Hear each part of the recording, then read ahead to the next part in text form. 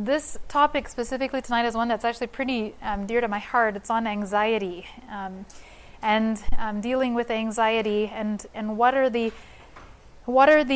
studies behind it. Some of them you've seen already, and we're just going to kind of combine some of what we've talked about with some of the other data.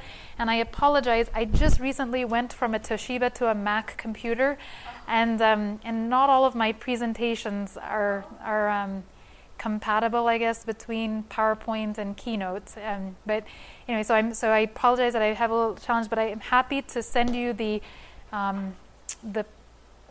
PowerPoint version of my anxiety notes if you want them. If you just let me know. But why don't we go ahead and start with a word of prayer then? All right, Father in heaven, we just want to thank you again so much for the privilege of being able to come together to work together, to learn together. We thank you for the abundance of information that you've given to us, to teach us, to help us, to grow us. And I pray that as we touch upon this issue of anxiety, there's a lot that you have to say concerning that. And I pray that you teach us how to be able to take what we learn and to put it into practice. And I pray that we would be able to maybe even encourage others that struggle with this, as there are many more out there than we realize that struggle with the issue of anxiety. And I just pray again, may your words be lifted up and your principles be lifted up. In Jesus' name we pray. Amen. Anxiety. Why picking this topic? Recently, over the last 2 years, I've seen an increasing number of patients, professionals.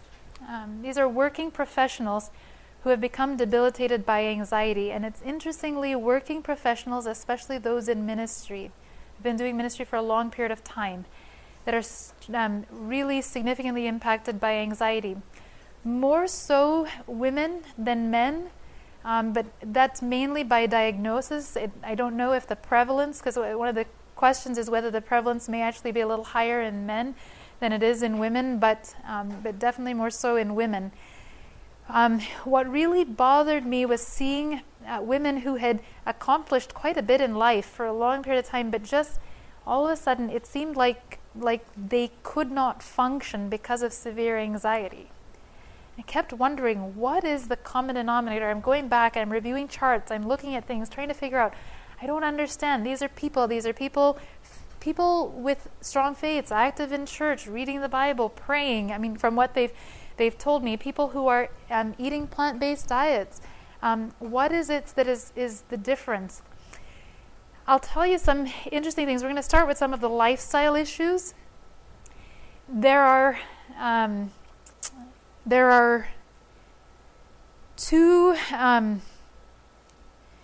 three in particular common denominators that I found in every single one of the charts of my women who were struggling with anxiety. Now, among the men that I had in the charts, and this has been charts that I've collected over the last 4 years. Among men, the two of these applied a little bit more so than among women. But the number one, can anyone think of the number one lifestyle factor that across the board, men and women, struggled with, that contributed to increased anxiety or inability to deal with? Lack of exercise? Yes. Yeah, I see it too. This is the biggest denominator. And I'm talking about, I'll tell you, this last week I saw a university professor who had come after years of treatment for anxiety, okay? Intelligent, brilliant woman, has been able to do so many projects, finished her PhD, accomplished quite a bit. And all of a sudden now she's paralyzed and can't function anymore. Used to be so active in ministry and just gone, done. Just everything worries and she's become very anxious in the process. But consistently, I asked her, it was funny because, you went through everything and doing the plant-based, doing everything. She says, I'm thinking, man, goodness, what on earth is going on? And as I look on there, when I asked her how much exercise is she doing, because I asked two questions. It's important to be able to recognize cause to effect, right? Because anxiety, severe anxiety, Oftentimes it's associated with depression also. There can be a lack of motivation with that, and so and it's not motivation because they just are lazy per se, but they just the depressed levels of serotonin, especially in the brain, the ability to plan ahead and to move and to do things just isn't there. And the two questions that I ask is, one, are you consistently exercising now, or what is your exercise routine right now? But two, when you last remember being able to be functional, how much did you exercise? And what I find consistently is that people either were used to exercise. They may have had a lot of stressors growing up during the times that they were doing their PhD and some of these other things, prior to that.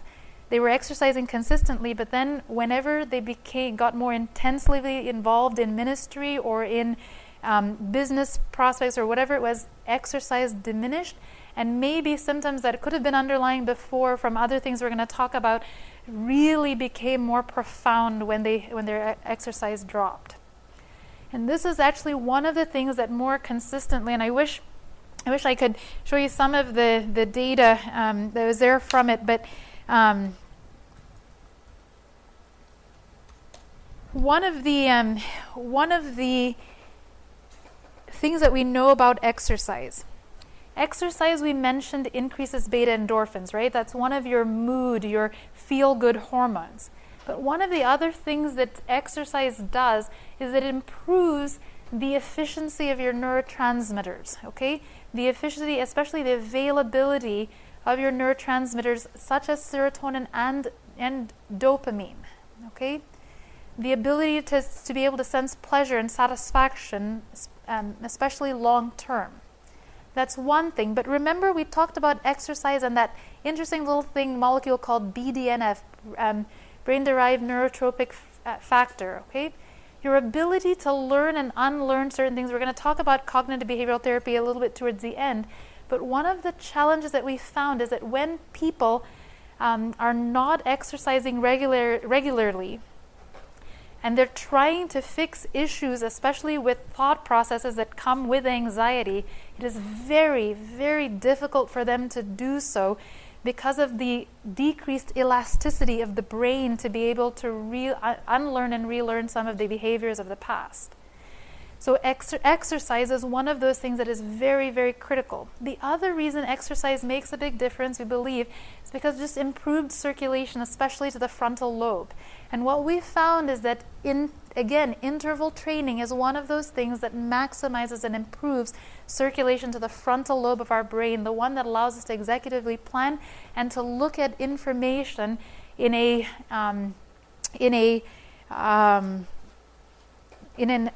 an appropriate or in a consistent, in a more realistic picture.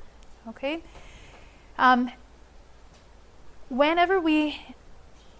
When I talk to patients about the lifestyle aspects concerning anxiety, many times they'll want to deal with the thoughts, and we do need, with any lifestyle program with anxiety, you need to deal with the thought aspect of it also. And like I said, we're going to talk about cognitive behavioral therapy in just a bit. But one of the things that is helpful to understand is, why does lifestyle make a difference? The way I look at it is this: you're trying to fight and combat a disease. You want everything in your arsenal, every tool you can, to be able to maximize your ability to deal with that issue and that problem.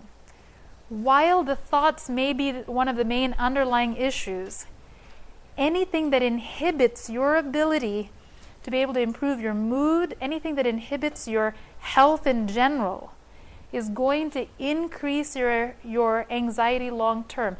Because one of the things that actually we find more consistently with people is there's anxiety in general, but there's also health anxiety. Okay? They have health issues that have come up, and now they're not able to do as much as they did before, and it becomes very frustrating and challenging for them. As they're able to incorporate lifestyle factors in one at a time, and their health improves, the anxiety also starts to improve. And one factor contributing to the anxiety starts to be able to be taken care of, which is just their overall health and improvement. Okay, so the exercise is one of those things. So we mentioned exercise. What is number 2 you think I found. Again, this one this one we know that it's substantiated in the data, but as far as the numbers, this is just one thing that I've consistently seen over the last 4 years. Sunshine does affect it, and we'll talk about sunshine in a bit, but more consistently than that, water intake. I never believed or understood, I knew water was important, but such a simple molecule, okay? Such a simple molecule, and what they found with this, there are vast numbers of studies that are done concerning water and mood. Something as simple, let me mention this, the initial studies that were done concerning mood and exercise were done in athletes and in soldiers, okay? People that were aggressively active, and of course they had them in more confined situations where they could measure water loss, temperature raising in their body, other such things. But one of the things that they found is this: as little as a 1 to 2% dehydration. Okay?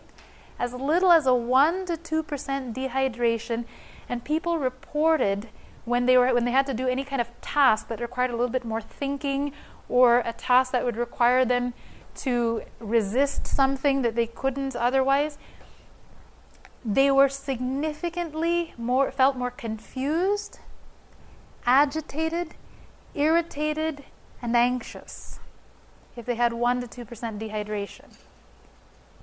If instead they would hydrate them and then have them, so once they will first dehydrate them, have them do the task, then they'll rehydrate them and then repeat the task, they began to feel actually more refreshed and able to face the task again without as much difficulty. And it was just replacing literally 1 to 2% improvement in volume. Okay? Water, how simple that is. I'm telling you, one of the interesting things that they found is that they would take students who were faced with an exam or with something that's a test or something that they had to complete, and when they looked again at dehydration status, they were more likely to make mistakes and become very frustrated with the mistakes, and then make further mistakes repeatedly during those exams if they were again dehydrated. Once they rehydrated them, again you would see the improvement. They would report a subjective improvement, but then there would be an objective improvement also in being able to focus and to be able to look at the situation differently. Please do not underestimate the effectiveness of something as simple as staying well hydrated. And for whatever reason, and when I would look at the charts of my patients, especially the women, this is the one that was a little bit more consistent among the women, more so than the men, but when I would consistently look at the charts, many of them were drinking at the most maybe 3 8-ounce glasses of water a day consistently. On a good day, they would maybe hit about 4 to 6, but that was pretty rare that they would do that. They would be dehydrated and they'd start another day, and then it would worsen. Okay, so hydration was the other lifestyle factor that came into play. What was the third lifestyle factor that seemed to worsen anxiety? And this one is one of those chicken and egg things that unfortunately goes back and forth. One worsens the other, which worsens the other, that worsens the other. Yes. Sleep.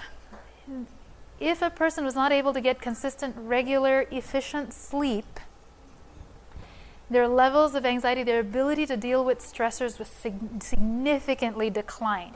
This was found actually even with among studies that were done with residents so medical residents in residency, then also even medical students during periods of sleep deprivation. Their inability to be able to deal with stressors when on rounds or in team rounds or in dealing with issues with patients if they were sleep deprived post-call versus after they'd had sleep and then had been able to come back and be restored after sleep. But here's the thing. we talked about hydration and how to hydrate and whatnot before. We talked about exercise. What are the things that need to be put into place to be able to manage sleep appropriately? How many of you have heard of something called sleep hygiene? Yeah, I know. Look, I once asked a student, like, what is sleep hygiene? They said, bathing before my sleep. And I was interested. I was like, actually, that's a good thought. That wasn't a bad thought. Sleep hygiene. Sleep hygiene specifically is talking about the activities that we do surrounding our sleep and during our sleep. Okay?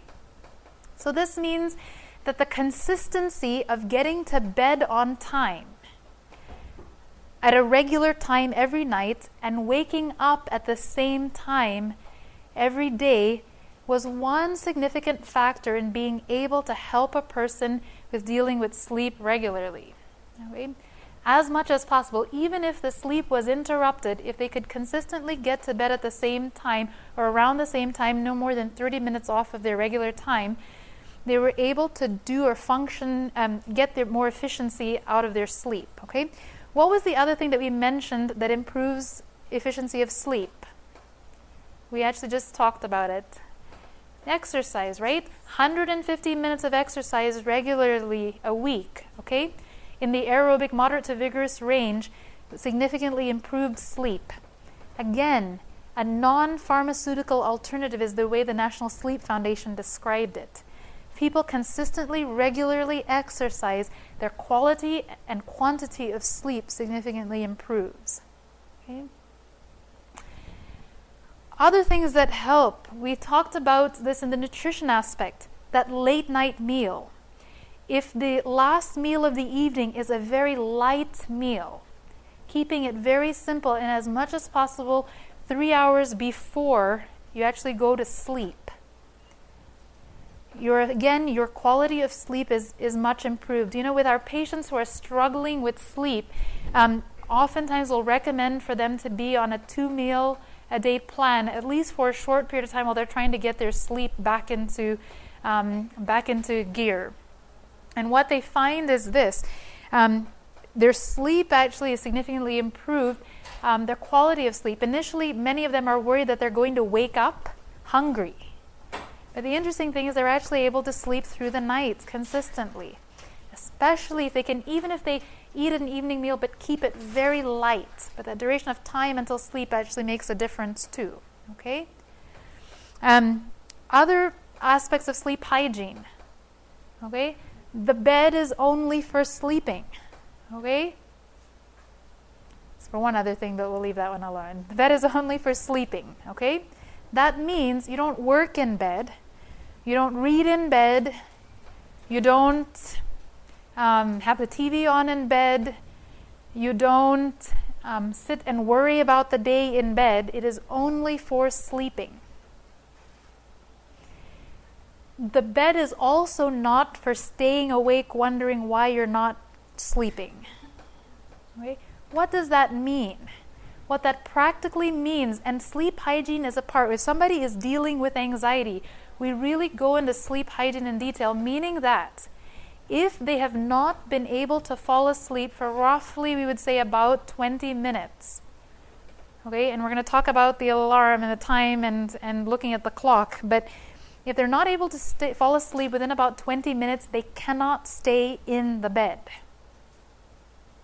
Okay?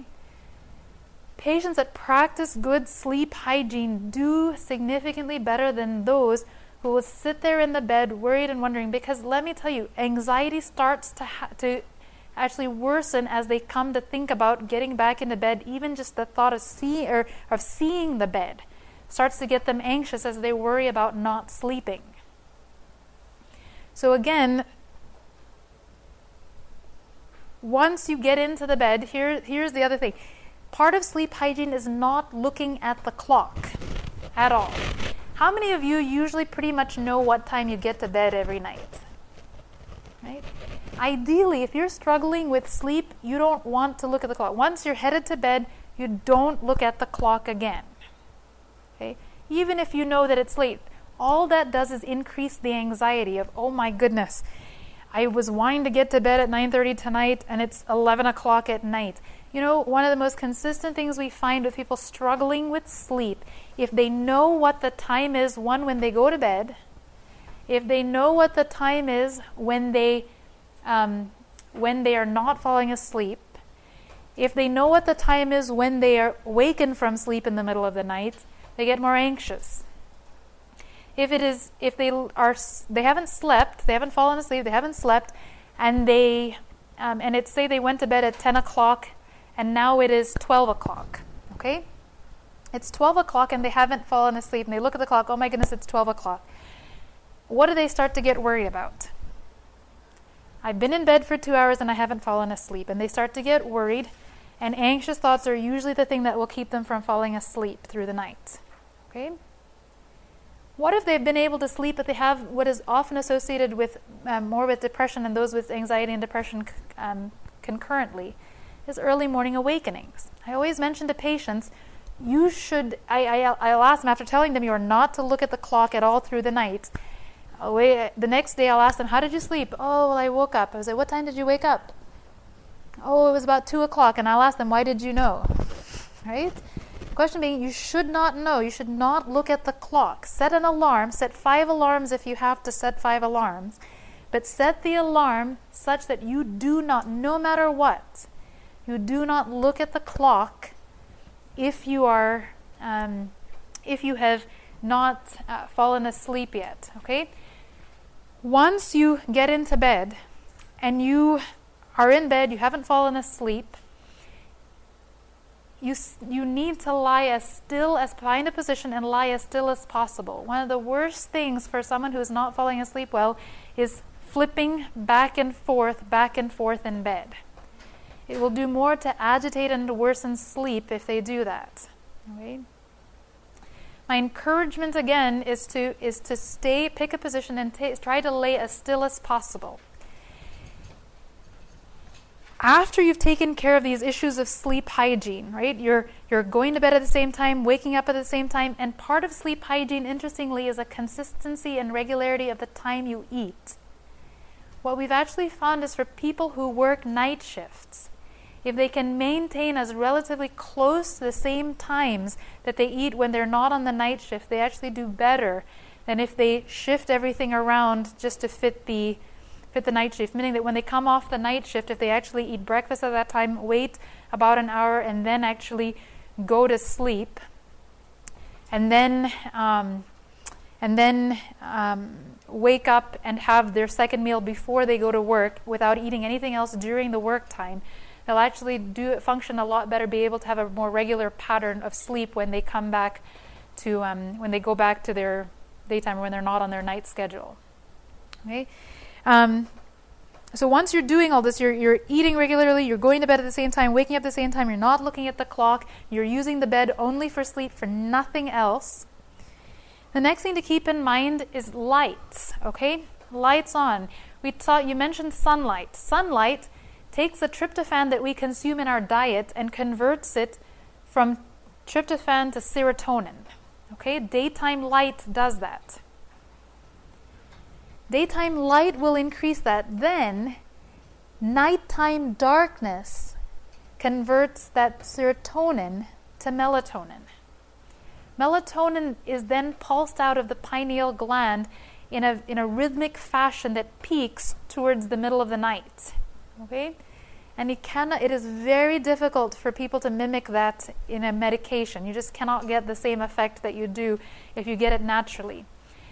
If you have lights on, and we're talking about lights from an incandescent bulb, if you're talking about lights from the TV, from an iPad, from a phone, from whatever it is, and it depends on your circadian rhythm. It's somewhere, depending on your circadian rhythm, and you'll kind of have to look and gauge when that is, but roughly from about 8:30 to 10 o'clock, sometime in that period of range. Everybody's is a little bit different. If you have the lights on after that period of time, whatever your set circadian rhythm is, for up to 45 minutes past that time, you will deplete your melatonin levels by 50%. Okay? By 50%. it's hard when we're a society constantly engaged in everything that we're doing, and to be able to put that aside about an hour, 2 hours before bedtime. And simply getting that light out. You don't want to deplete the serotonin that you had just made in conversion from tryptophan in your body. Okay? Consistency and regularity of sleep. What about anxious thoughts in sleep? Okay? Sometimes people cannot sleep because they're constantly thinking. Right? This is a very common, very, very, very common thing to happen. Right? Interestingly, those who exercise regularly and stay active throughout the day are less likely to suffer from constant thoughts throughout the night. We don't know the pathophysiology and the mechanism behind that. One of the things that is again found is a consistency and regularity that is just what helps with preventing those anxious, repetitive thoughts. Part of the reason may be because their sleep is more efficient. They're able to fall asleep faster. They can't worry about things longer. That could be the possible mechanism of action.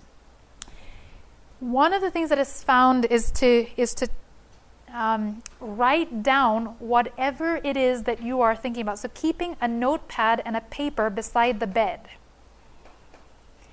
And whatever it is that is worrying you, if you have things that you need to do, things you're worried about forgetting, if there are things that you've got to take care of, it's writing down those things that you are consistently worrying about.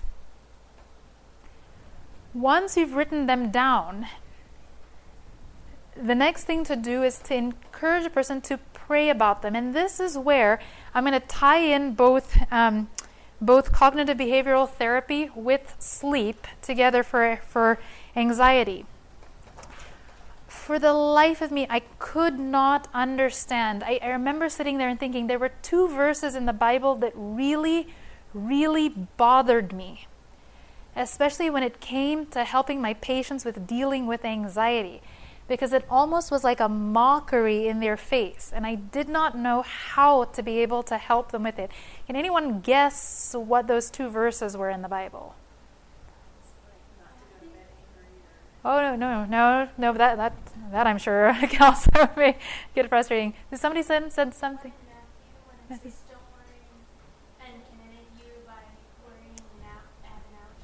Actually, that is one that was, but there were those. That was instruction to not worry. Okay, but there were 2 in particular that bothered me because there was a promise concerning these. If you have a chance, you have your Bible, if you have an iPad or whatnot, one of them was actually Isaiah 26 verse 3. Okay, and some of you probably have memorized this. You know this one very well. Isaiah 26 verse 3. Okay. Isaiah 26 and verse 3. You will keep him in perfect peace, whose mind is stayed on thee because he trusts in thee. I have prayed that prayer for my patients so many times, and I'm sitting there and I'm thinking either God is a liar in the Bible or something is not going on right with how I'm instructing and helping my patients. I don't know what to do. Because according to this verse, it says, you will keep him in perfect peace, whose mind is stayed on thee, because he trusts in thee. It didn't even say, they will be more peaceful, they will be a little less anxious. It actually says perfect peace. It is very difficult to be in perfect peace and have constant, consistent, anxious thoughts. Where did the 2 of them collide? And I did not know what to do with this. The other verse actually was in Philippians. If you'll go Philippians 4.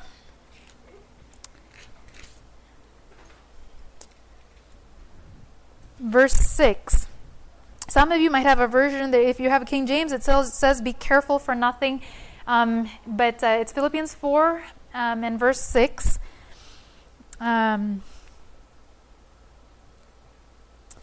Some of you, if you have the King James Version, it'll say, be careful for nothing. In other versions, it says, do not be anxious about anything.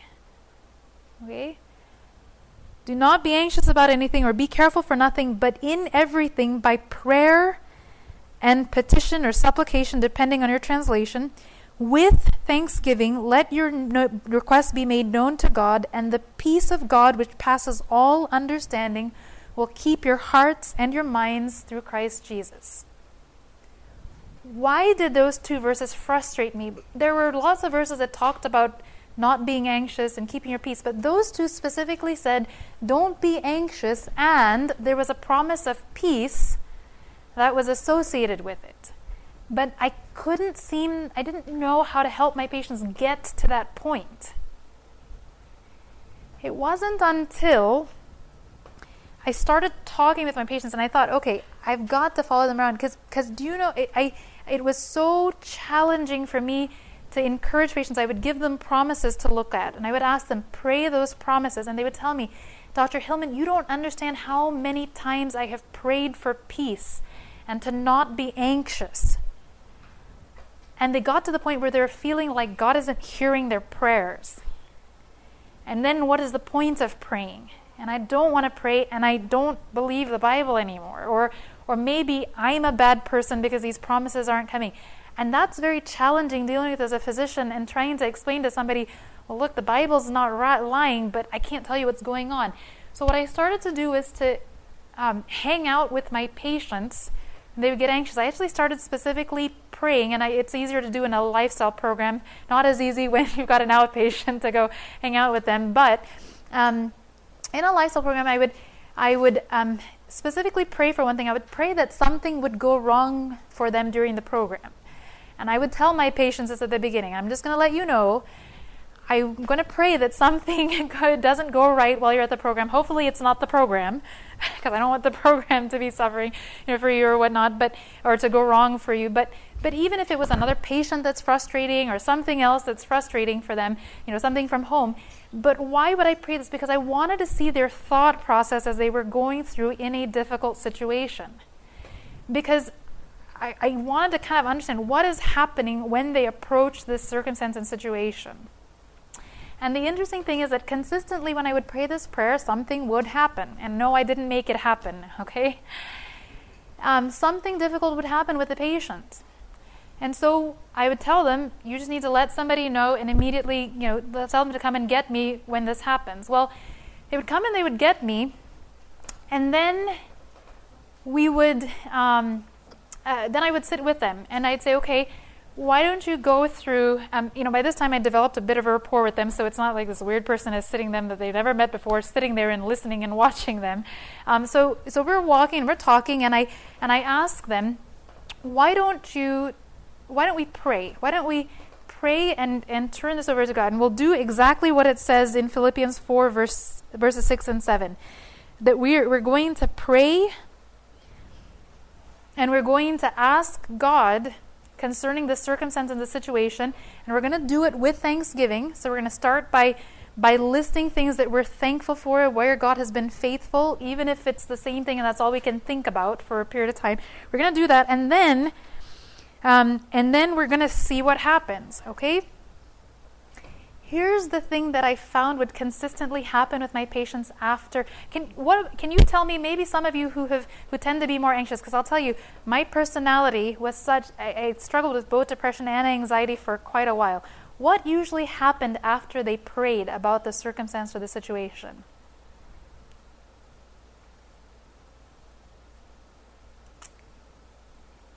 What would be the first words out of their mouth usually after they prayed?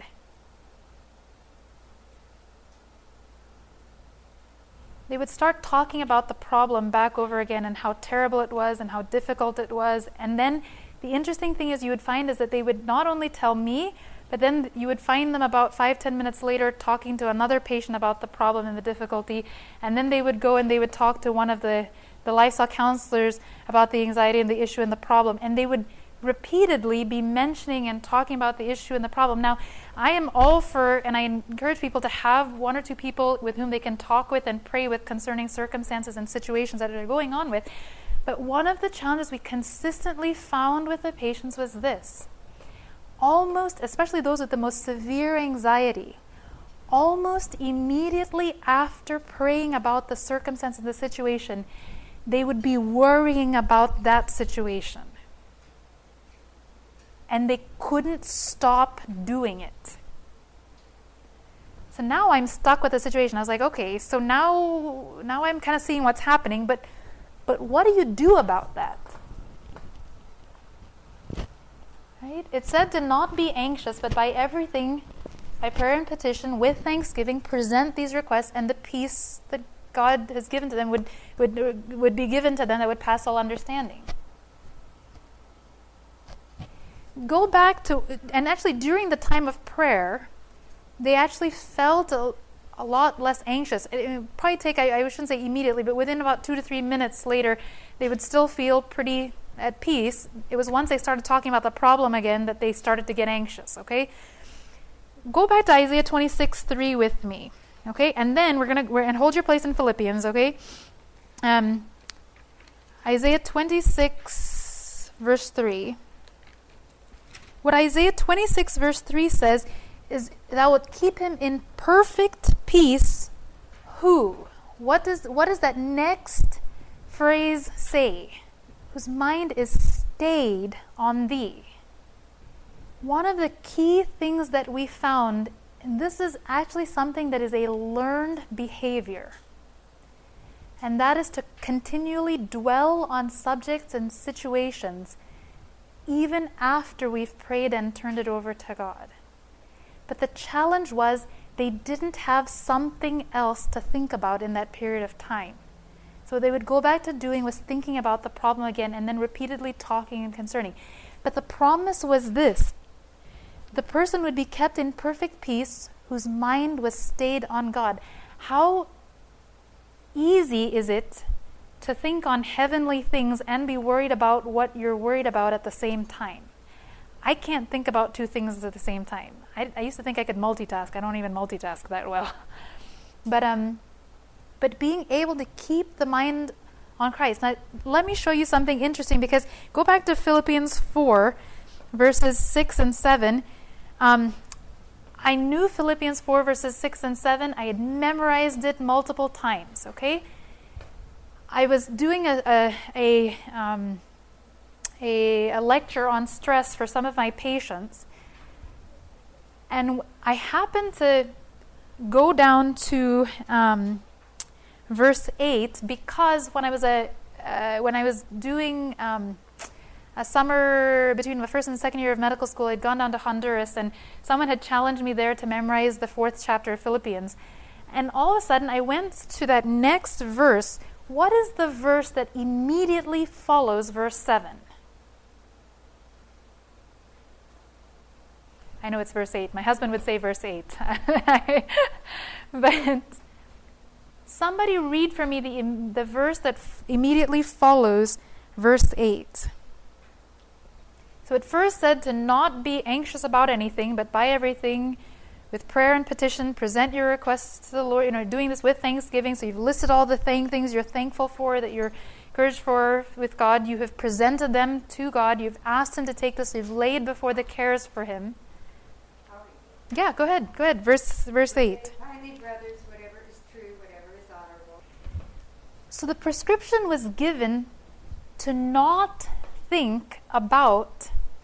So don't be anxious about X, Y, and Z, whatever that circumstance may be. And this is the exact same principle that Isaiah shared before, right? They're not contradictory things. You're anxious about something, you present it to God, and then you give up the right to continue dwelling on that issue and that matter again.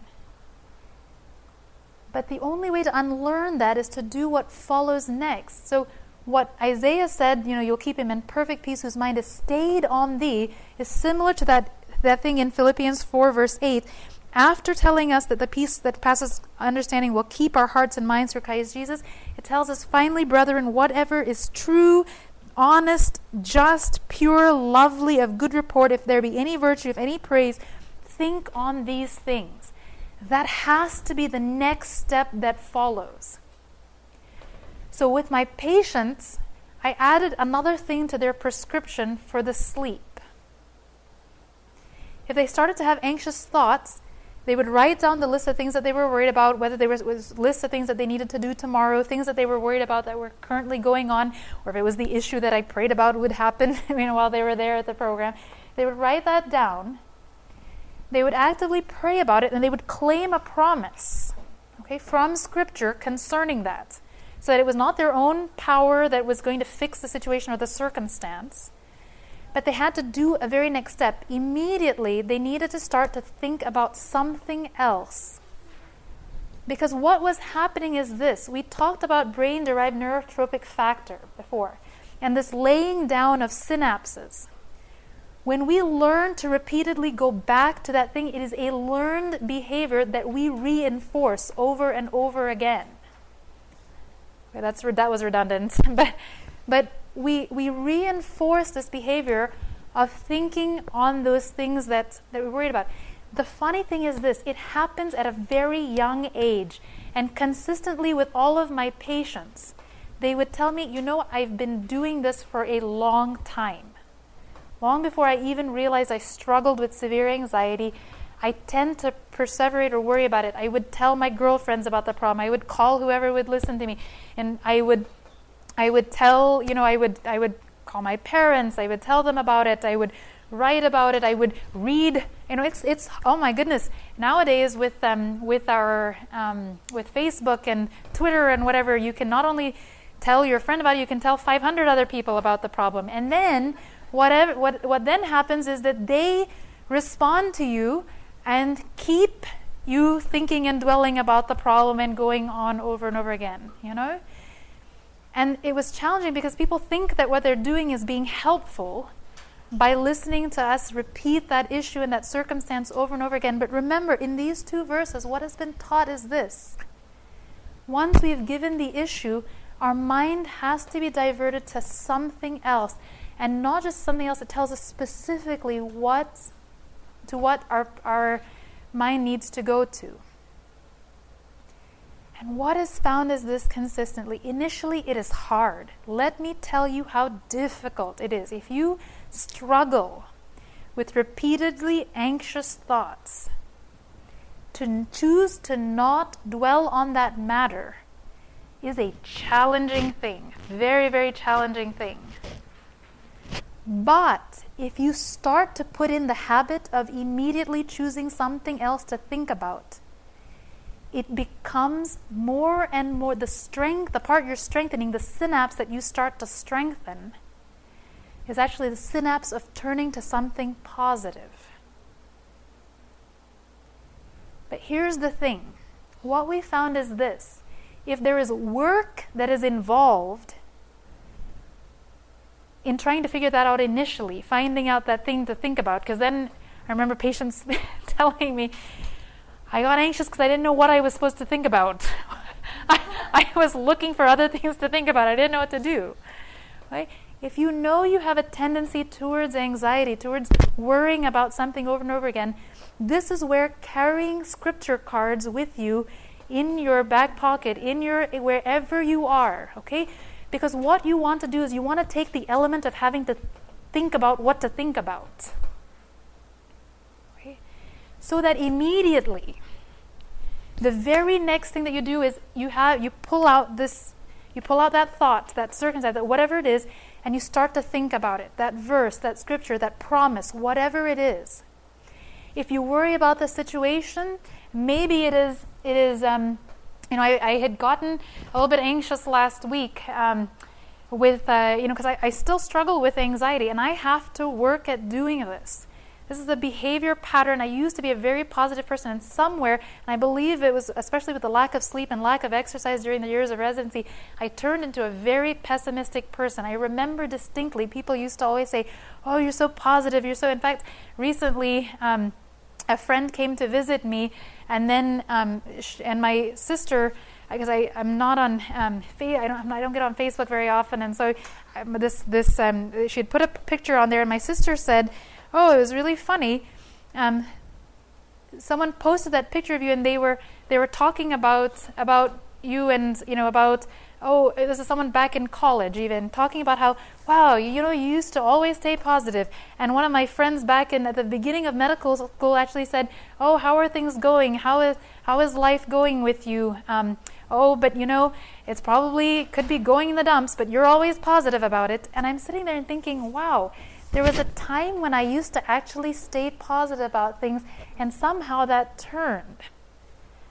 And let me tell you, those lifestyle factors, the things we eat, the lack of exercise, the lack of the water that we're taking in, they predispose our brain to not being able to dwell on positive things. They predispose it, and then once we continue to choose to dwell on those negative things, it becomes a habit and a pattern, and it has to be a pattern that is unlearned. My encouragement to you, I've looked for that magic pill that has come with anxiety. But the most consistent thing that I found, and I've seen people, and I've found it even consistently in myself, I can't do anything about it. Okay? I can't fix the situation. I have tried for a long time to fix people. Okay? And it doesn't work. They don't want me to fix them. I have great ideas of how they can be fixed, but they don't want to hear it, and they're not going to turn around, right? So what happens when you are in a circumstance, in a situation? It's what we call in cognitive behavioral therapy distorted thoughts, okay? Some things are easy to recognize as distorted thoughts. I'm ugly, I'm stupid, I'm fat, I'm miserable, nothing good will ever come out of the situation. Okay, some of those things are just very plain and blatant distorted thoughts. But we don't recognize how in everyday life, the way that we tend to go towards the negative very quickly. We're late for work, we come up to a stoplight, and it turns red. And we think to ourselves, every time I come to a stoplight, it always turns red. It's never green. And the funny thing is that attitude, it seems like such a small thing. It's just a stoplight, it's not that big of a deal, right? But as we repeatedly do this over and over again, what we find is that we end up actually repeating a pattern in the rest of our lives and the other things that are going on. Now it's a circumstance, a situation with a person, with a situation at work, with a financial issue, with whatever it may be. There's a consistency to think and to dwell on that problem and to take it out of proportion to what it is. What happens when a person really is doing something that is aggravating you, that is not right? They are actively hurting you.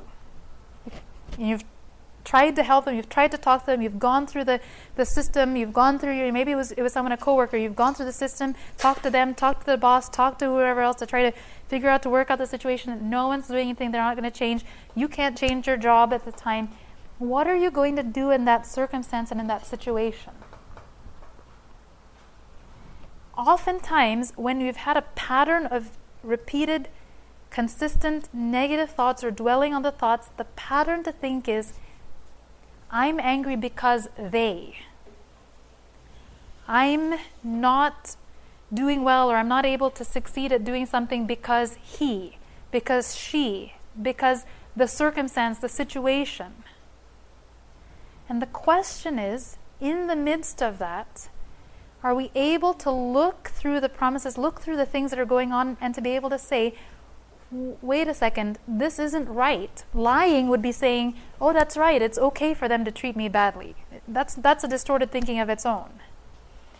Looking at the situation a different way from heaven's light is to look at, I don't know how this circumstance or this situation is going to work out, but I know that God can work it out, and I will do the things I know to do and trust Him to take care of the situation, the circumstance, and to actively do that. The difference that it will make from day to day and with those thoughts. It was funny, I was sharing with a patient, in a lecture, we're going through this, and the first thing they said was, well, it's never going to work, nothing has ever worked before. And I told them, I said, look, you don't know, you haven't tried it.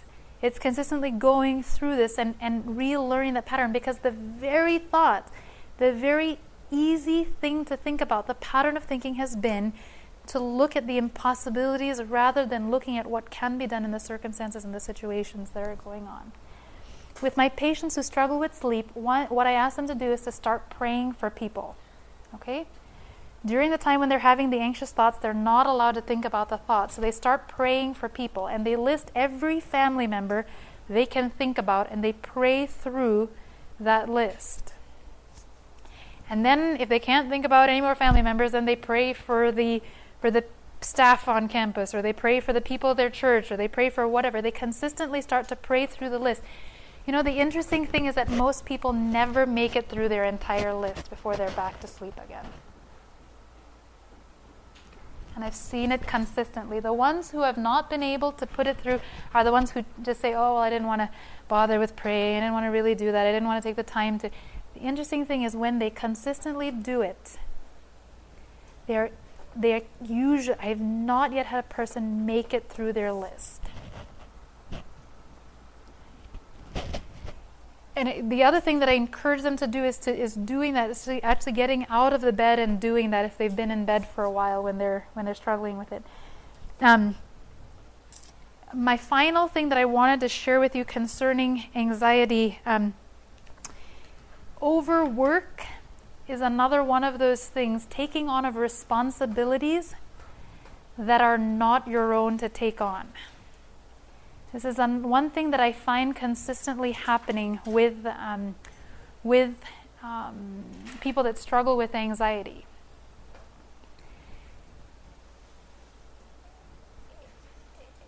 What is the thing that people oftentimes recommend to someone who has been struggling with anxiety if they've been taking on too much? What do they normally recommend for them to do? Learn to say no. They tell them to learn to say no, but they'll kind of take it to an extreme. Learn to say no. Just stop everything. Don't do everything. Just say no. Just say no to everything. And let me tell you something. It actually doesn't work very well to do it that way. What I encourage you to do instead is to look. One of the reasons that oftentimes we've gotten to the mess of having multiple things on our plate that were not ours to handle. As someone once said, not every need out there is mine to fix or meet. God hasn't called me to fix every person's problem that is out there. And oftentimes we find the solution in the sense that we try to solve the problems for other people. Let me give you a very good example of my own recently. Okay, that I did after years of struggling with this, finally getting some control of the situation. I had to come and was planning and putting together the presentations for this, and last week there was a young lady who was getting married. Okay, on the campus, she was getting married, and I remembered what it was like preparing for a wedding, and all the work that went into preparing for the wedding. And oh my goodness, my poor husband and I, the number of bows we tied on invitations and things, I can't even remember. We're just constantly working. And I was sitting there and thinking, oh, poor thing. All that work that she has to do. I should offer her my help. Notwithstanding that I had a new set of patients coming in, and the first 3 days are always intense and late because we have to do our initial intake. And I knew that was coming up. I knew that I had the presentations to finish for this week. And I offered to put together 150 of her invitations. The interesting thing was that she even said, "Aren't you too busy to do that?" She asked the question twice. I was like, no, it's going to be so stressful. Don't worry, I'll take care of it. It'll be a nice distraction away for a little bit to do something that doesn't require a lot of thought and thinking. I came to Saturday night and I thought I was going to pull my hair out if I put one more bamboo stick on a piece of paper. And it was not that I didn't want to help, but here's the thing. I did not know how to prioritize. And I found myself, and I remember asking my husband, how do I get myself into these things? And I've remembered, because this is something that I've been struggling with for a long time, is choosing priorities. One of the things that I would encourage you, if you're a person who tends to take on things that are not yours, you see problems that you want to fix, give yourself a minimum of 24 hours before you offer help or commit to actually doing something. Okay? The interesting thing is this. If you really need to do that, usually the issue will still be around, or someone else will have taken care of it ahead of time. And they didn't need you to do that. What ends up happening is that the obligations to which you are committed, that God has called you, will suffer as a result of that, and will end up making you more anxious in the situation and the circumstance. So here's the principle I want you to take away. The principle is not to say no to everything. The principle is not even to say yes to everything. The principle is to take time and to ask God, what are His priorities for you that day? Is this something He desires for you to actually take on? And even one of the things that I found, I specifically asked God, can you please let there be a situation that comes up? Because help me to recognize that it's okay for things to not be fixed. They weren't fixed long before I came into the picture. I'm not the hero to save everything. But He can manage that without my help, and then manage those things that I do need to take care of. Help me manage the things I need to take care of with excellence. Because the one thing you do not want to do is to be busy doing so many other things that you end up, I guess, using the word failing, or in not completing those things that you know that you are called to do.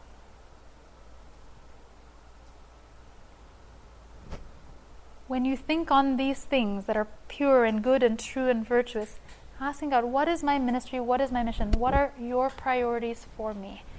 I encourage you, as you do that, this is what it means to seek first. When it said, in the Matthew verse, right?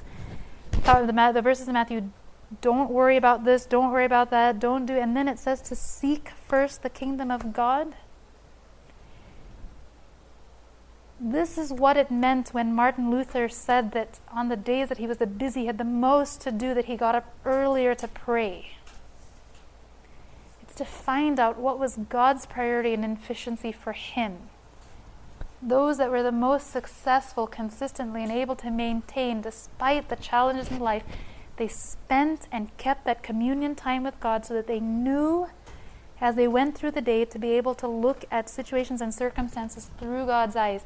And you know what I've even found myself doing when someone comes and asks me for help, and I'm sitting there and feeling horrendous, like I can't, oh my goodness, I'm about to tell them no, and this is just making me hoarse, and then I'm just going to be, I'll usually let them know, I have a lot on my plate right now. This isn't something I can take on, but can we take a moment to pray together that God would help you find a solution concerning this circumstance situation, find some help for this? Interestingly, it puts them at ease, puts me at ease, and 9 times out of 10, God finds a solution that never involved me to begin with.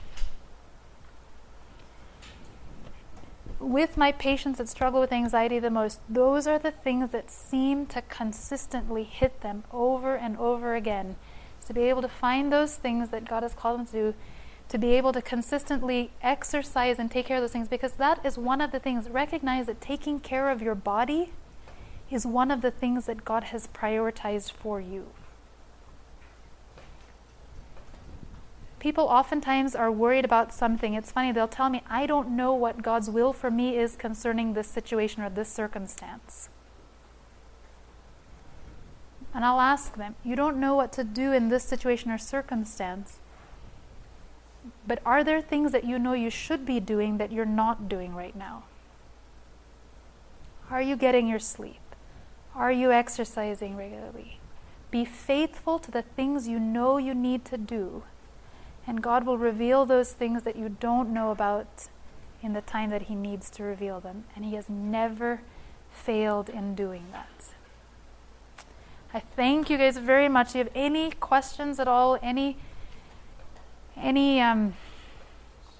things? Like I said, the issue of anxiety is something that it's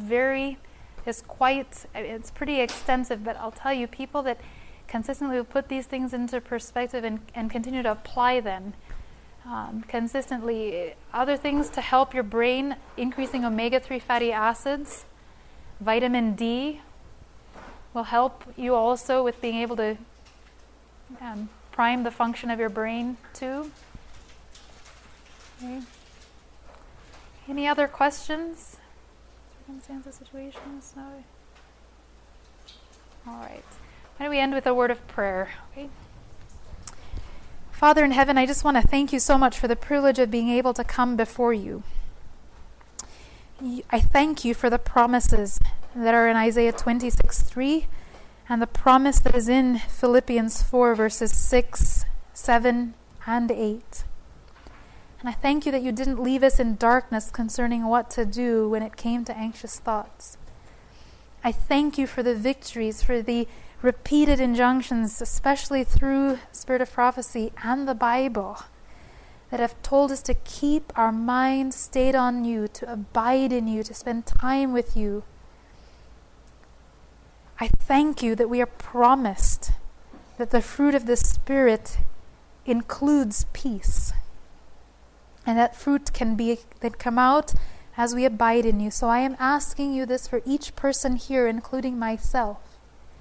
Help us learn what it means to abide in you, to take on your priorities, your desires, your will for our life, that we may truly be in perfect peace because we trust in you. We thank you again for these things. In Jesus' name we pray. Amen. This media was brought to you by Audioverse, a website dedicated to spreading God's Word through free sermon audio and much more. If you would like to know more about Audioverse, or if you would like to listen to more sermons, please visit www.audioverse.org.